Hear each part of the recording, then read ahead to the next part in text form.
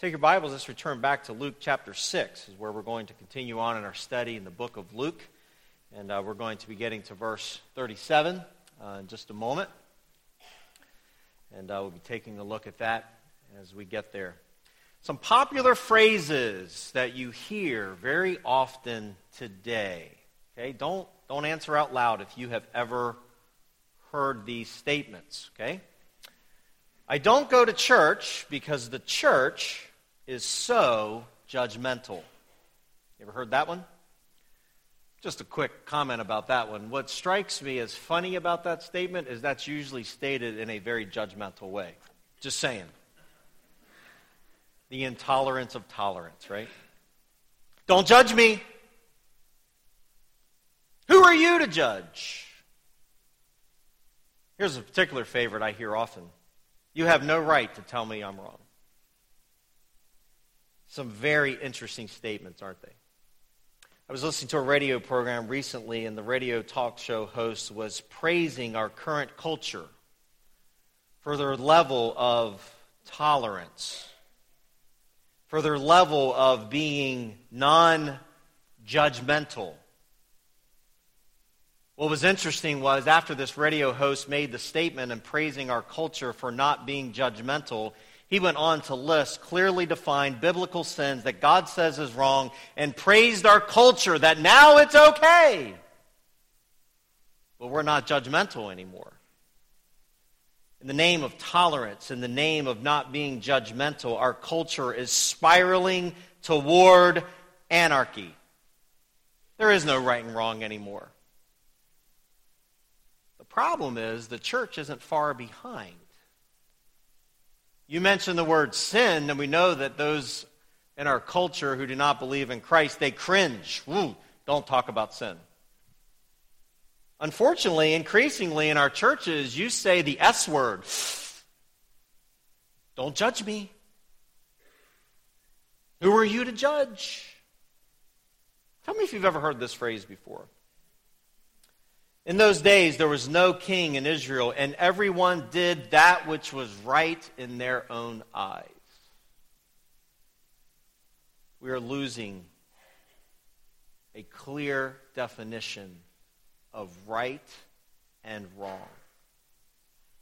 Think about verses like Leviticus 6. I know we don't live under the Old Testament law. I get that.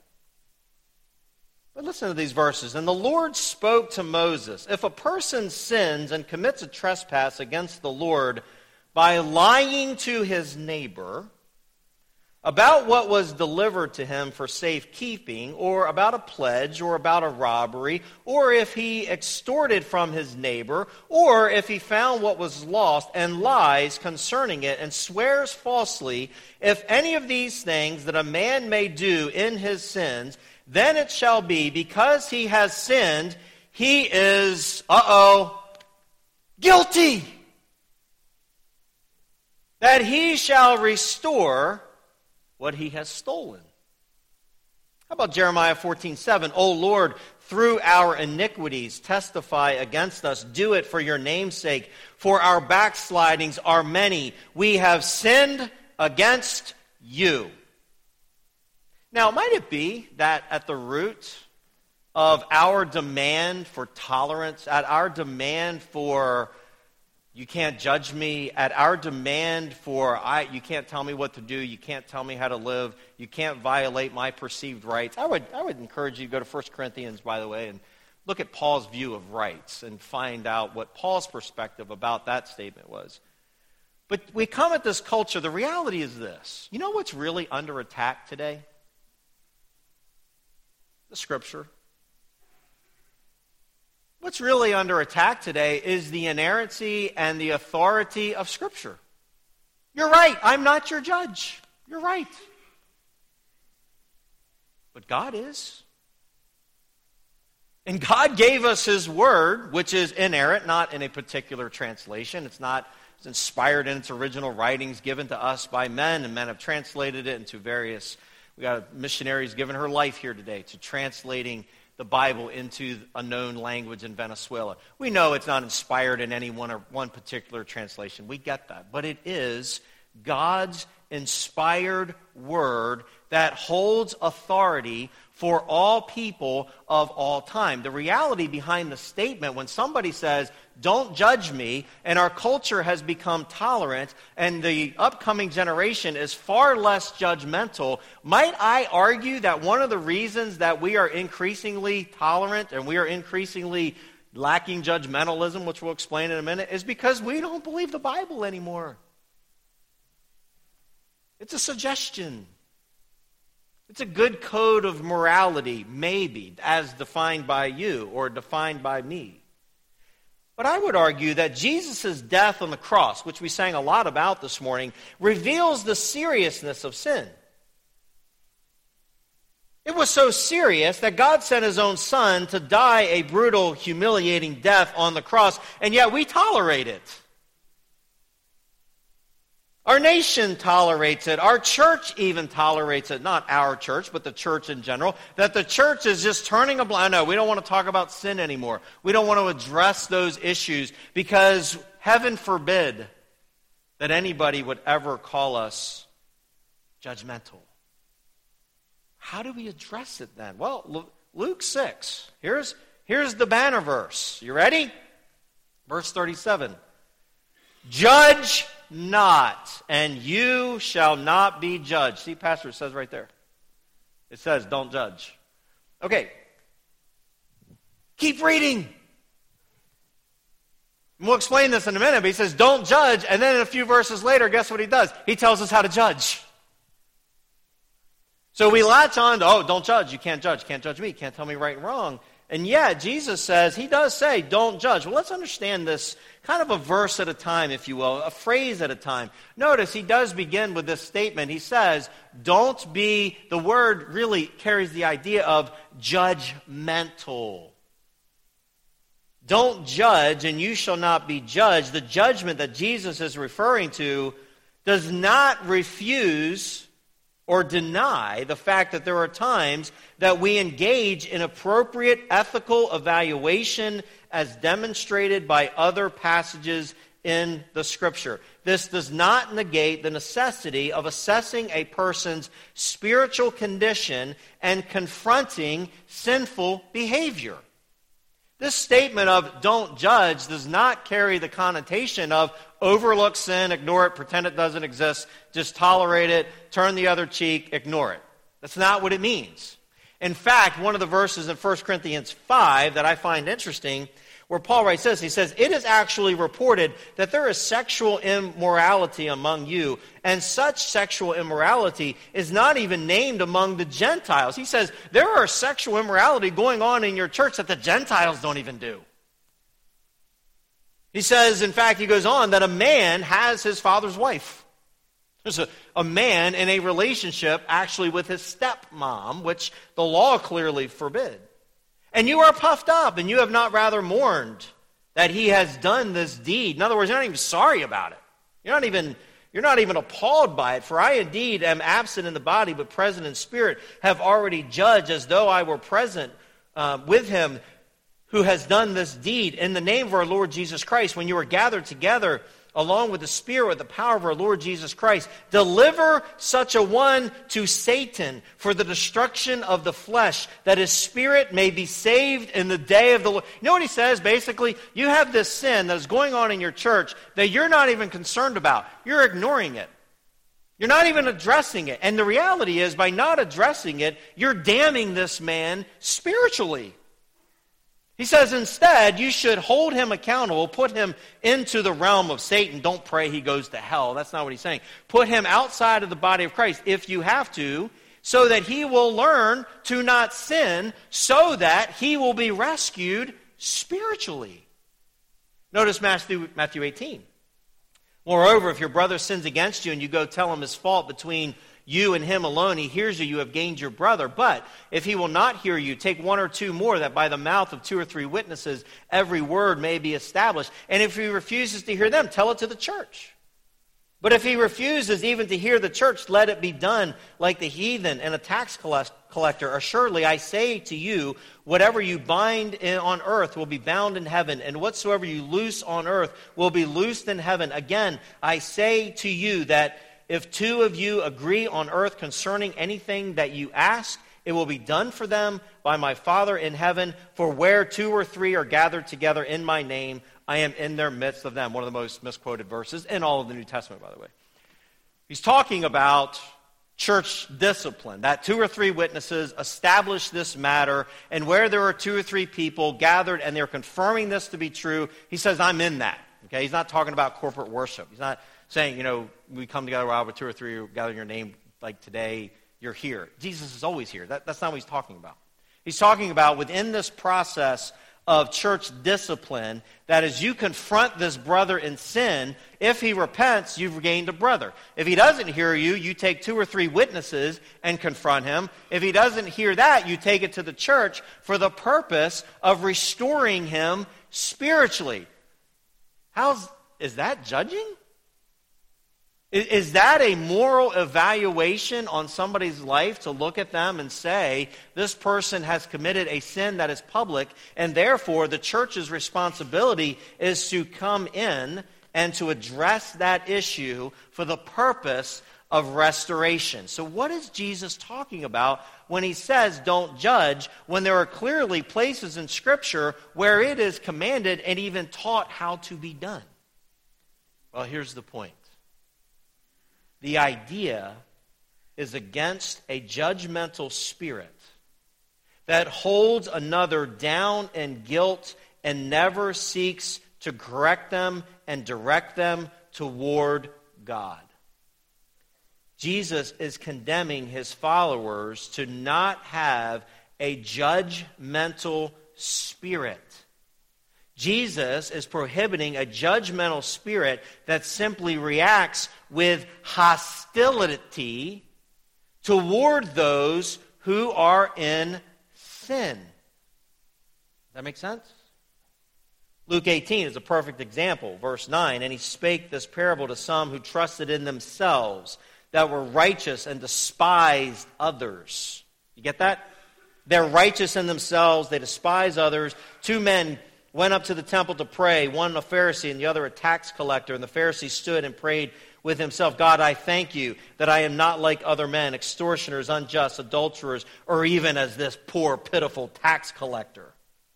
I fast twice a week. I give tithes of all that I possess. And the tax collector, standing afar off, would not as much raise his eyes to heaven, but beat his breast, saying, God, be merciful to me, a sinner. I tell you, this man went down to his house justified rather than the other. For everyone who exalts himself will be humbled, and he who humbles himself will be exalted. The picture is this. He is not saying that there is not time for moral evaluation. Go back to the Old Testament passage that I gave you from Leviticus. Am I judging somebody when they tell something that is not true, and I say to them, you lied? Am I being judgmental? Or am I speaking the truth in love, judging their actions based on God's word and evaluating that behavior is sinful because you told something that isn't true? By definition, that is a lie. By definition, that is morally unacceptable. The problem is, I would argue, with our younger generation today is they grew up under a president who lied under oath and got nothing for it. It's no big deal. Deflategate. Whew.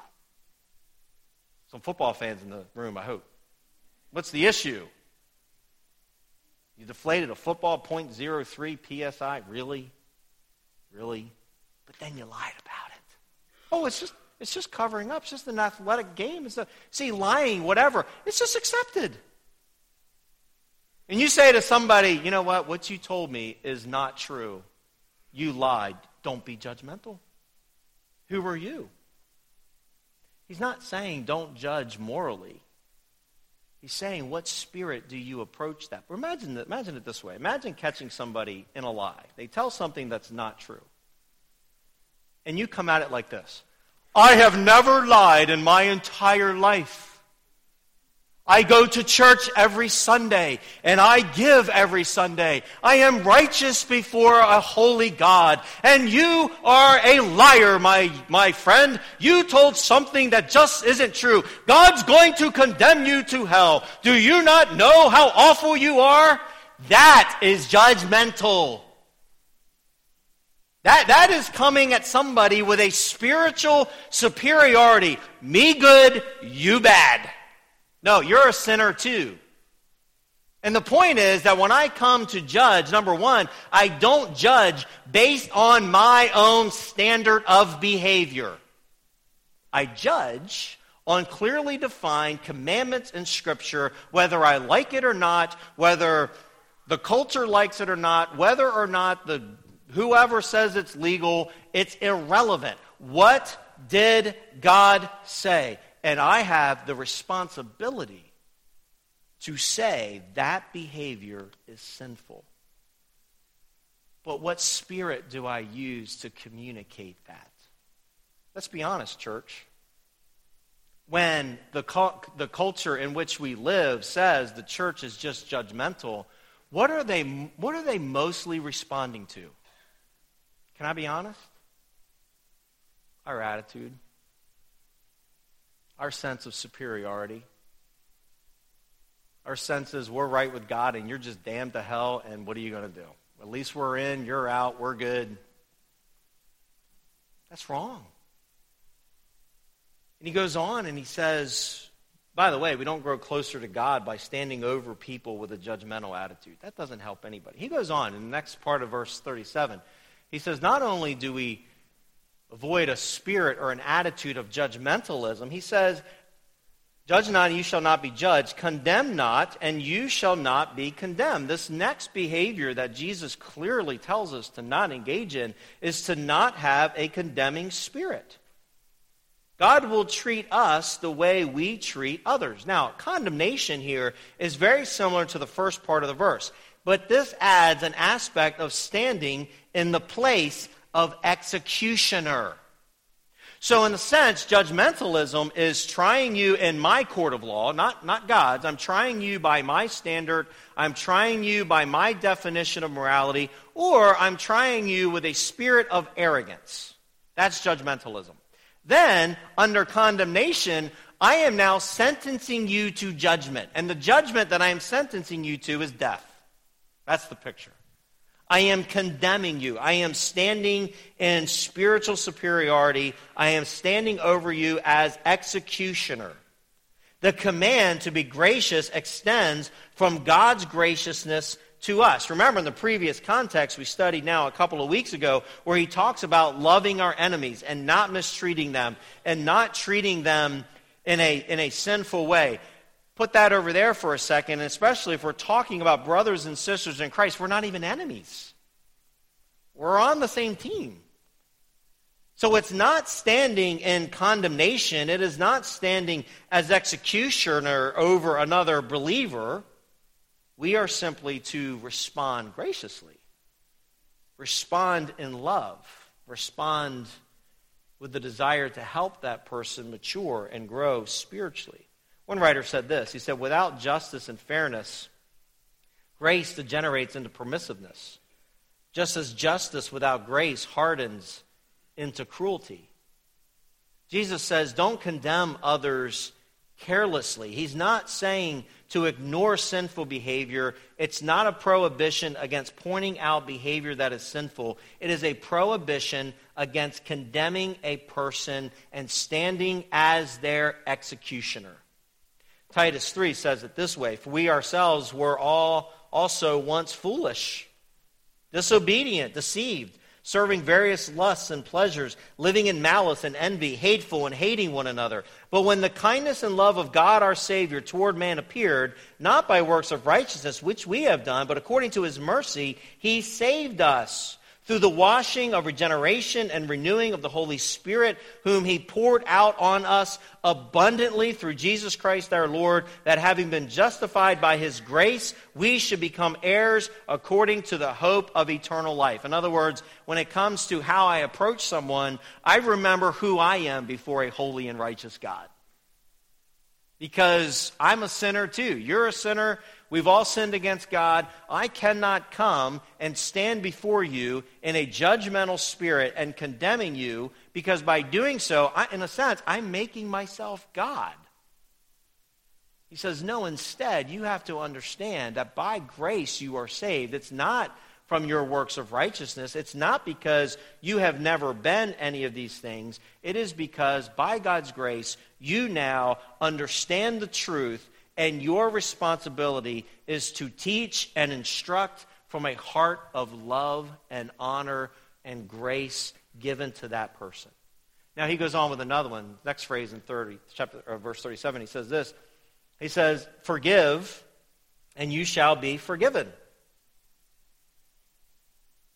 He talks about having a forgiving attitude. We are to forgive because God has forgiven us. We are to forgive based on Ephesians 4:32 because of what God has done for us. And be ye kind to one another, tenderhearted, forgiving one another, just as God in Christ's sake has forgiven you. The believer is forbidden to hold grudges and to develop a bitter spirit against another believer. Here's an interesting thing. Experience that I have seen. People who accuse me or a pastor or anybody of being judgmental, almost all of them have a bitter spirit. I'm not perfect. I'll be the first one to admit it. But what's interesting is the more judgmental we become, the more bitter we become. Jesus says, when I come at a person, I'm not to stand before them with a spirit of judgmentalism. I'm not to stand before them in condemnation. I'm to stand before them with a spirit of forgiveness. Forgiveness, by the way, does not include pretending that a person is innocent when they are guilty. Forgiveness does not erase the consequences of one's sin. Forgiveness does forbid us from permanently holding something against another person. This focuses on interpersonal relationships rather than dealing with the government's responsibility to deal with those who violate God's law, which is what Romans tells us, that God has given to us human authority, local police, governors, presidents, whatever. They are given the responsibility by God to hold those who violate the laws of our land responsible for their actions. And they have every right given to them by God to hold them accountable for what they have done against society. Believers are not given that responsibility. We are told that while we may have been offended, someone may have sinned against us, it does not mean we simply overlook, ignore the offense because we love them. I would argue you don't love them because you don't have the guts to speak the truth, okay? But the reality is we want to overlook that, don't want to confront it, and then we harbor bitterness and hatred. Jesus says that when someone does offend you and you have to approach someone, you are to forgive them. You are to offer them a spirit of forgiveness.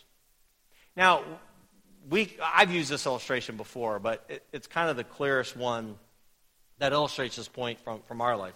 A number of years ago now, my wife was mugged.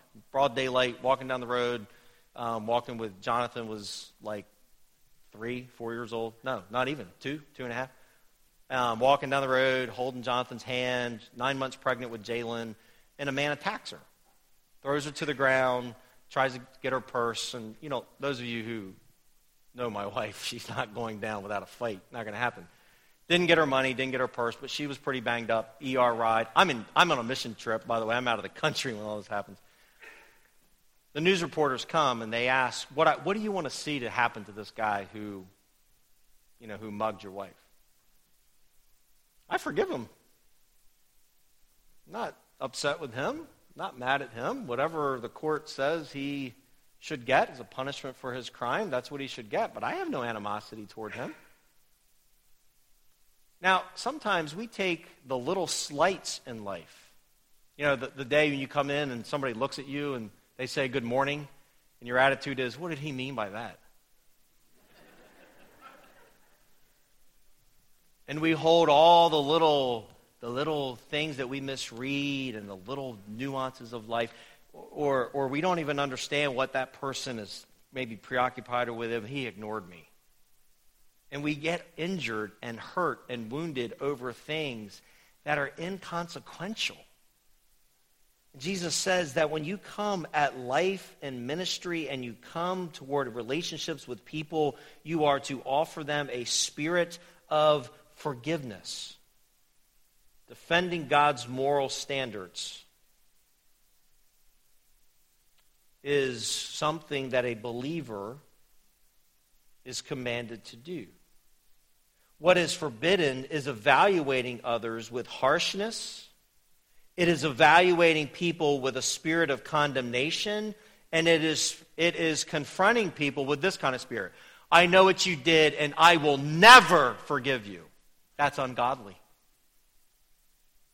You don't know what he did to me. You're right, I don't. But I know this. God said you are commanded as a believer to confront even those who do legitimately sin against you with a spirit of forgiveness. He says that's how believers work. That's how they function.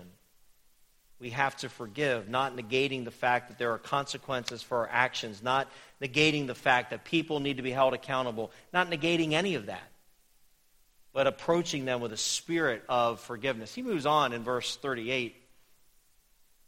And he says this, he says, give and it shall be given unto you, good measure pressed down and shaken together, and running over shall men give into your bosom. For with the same measure that ye meet withal, it shall be measured to you again.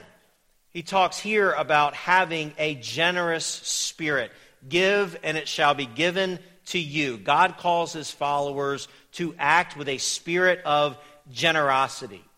He also, at the end of verse 38, he talks about this spirit of being reasonable. You will judge by how you judge. The concept of measure for measure was a common expression of fairness. We talked about this a couple of weeks ago when people say this, well, the God of the Old Testament, as if there's two separate gods. The God of the Old Testament was kind of an eye for an eye, tooth for a tooth God. But the God of the New Testament is a loving and forgiving God, and just, happy long-haired white guy with a long white beard sitting on his rocking chair on the porch and just lets you do whatever you want to do. Those are both erroneous ideas. Absolutely erroneous. First of all, the concept of two different gods is completely foreign to the Scripture. But the statement, an eye for an eye, tooth for a tooth, carries the idea of the punishment has to meet the crime. It has to be proportionate to what that person did. I always say it this way. You don't kill a mouse with a hand grenade. You don't, because when we react to people who sin against us, we always overreact every time. It's never proportionate. So he says, an eye for an eye, a tooth for a tooth. The picture is you have to respond with a spirit of fairness. I had a boy one time, long time ago. This is off the top of my head. This is when I get myself in trouble usually. Long time ago, he was forbidden to watch television by his dad for 1 year. True story. You know what his offense was?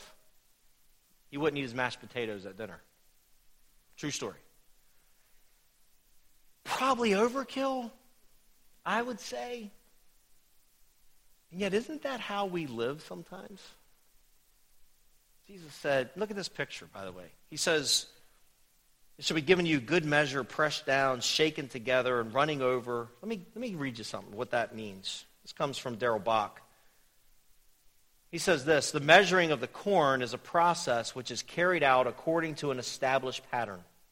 The seller crouches on the ground with the measure between his legs. First of all, he fills the measure 3/4 full and gives it a good shake with a rotary motion to make the grain settle down. Then he fills the measure to the top and gives it another shake. Next, he presses the corn down strongly with both hands. Finally, he heaps it into a cone, tapping it carefully to press the grains together. From time to time, he would bore a hole into the corn and pours a few more grains into it until there is literally no room for a single grain.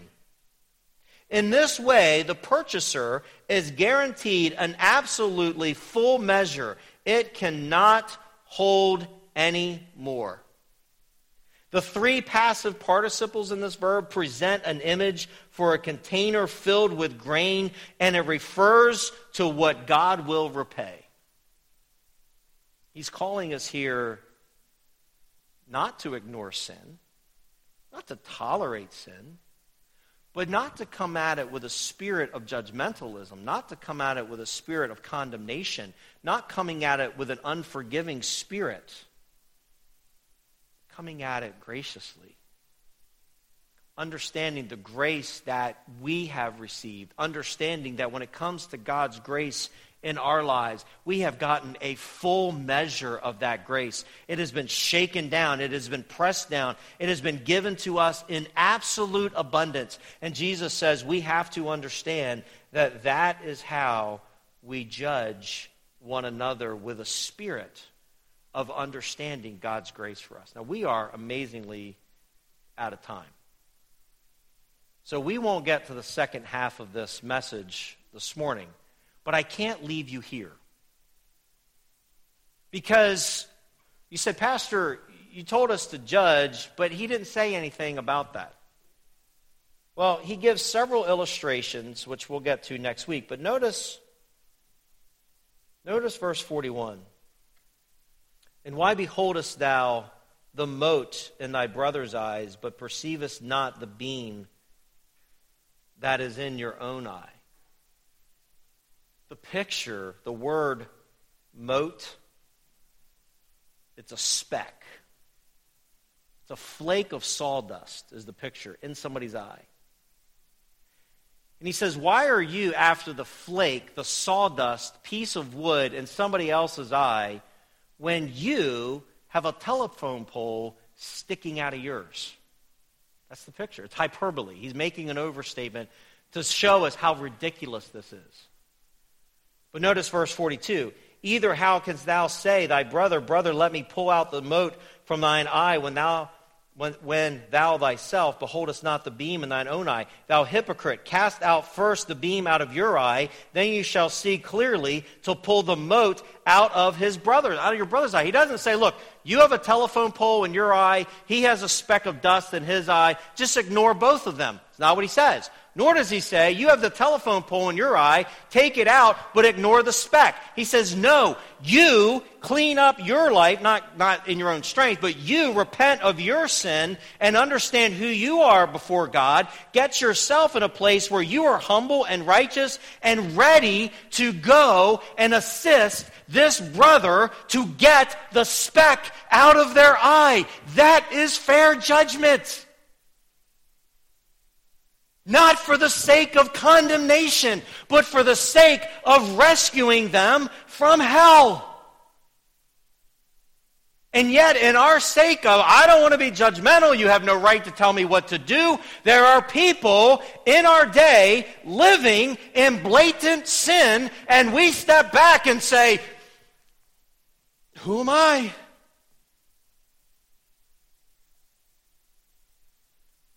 You're wrong too.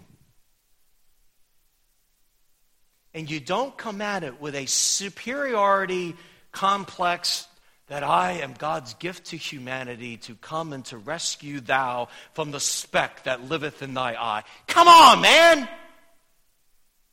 You repent of your sin for the purpose of, in great humility, helping a brother to rescue them from sin. And if you refuse to do that, you don't love anybody but you. And we don't tell people about Christ because they might laugh, they might judge us, they might think we're weird, so we're just okay to let them go to hell. How loving is that? That brother is caught in that sin, and if he continues down that path, he's going to ruin his life. Who am I? I'm not touching that. Who do you love? Them? Or you? You ever been hated for speaking the truth? Wish I had $1 for... No, I'm kidding. I have. And it's not a license to mistreat people. It is not a license to stand over them and condemn them. It is not a license to be mean. It is a license to come before that person and say, I love you enough to risk my reputation, to risk you liking me, whatever, for me to say to you, friend, if you keep going in the direction you're going to go, you're going to destroy your life. You're going to destroy your testimony. You're going to destroy your family. You are heading down a path that God said, not me, God said is sin. And I am coming before you to say, I'm no better. I'm a sinner too. But by God's grace, I'm not caught in that sin. And let me help you be restored to right fellowship with God and others. That's the spirit that Jesus is talking about. The problem is, at times, we speak the truth not in love. We speak it harshly. We speak it with a spirit of condemnation. Jesus says, actually, the passage that maybe illustrates it the most clearly is found in Galatians chapter 6, where Paul tells us that we are to bear one another's burdens. That if a man be overtaken in any trespass, you who are spiritual, restore such a one in a spirit of gentleness, considering yourself, lest you be tempted, bear one another's burdens, and so fulfill the law of Christ. That's what we're called to do. So am I to judge? No, but yes. Yes, but no. I am to judge based on God's clearly defined moral standard. And I am to judge with a spirit of meekness and in a spirit of humility for the purpose of spiritual restoration and for the purpose of rescuing a brother or sister from destruction. That's biblical love. Let's pray.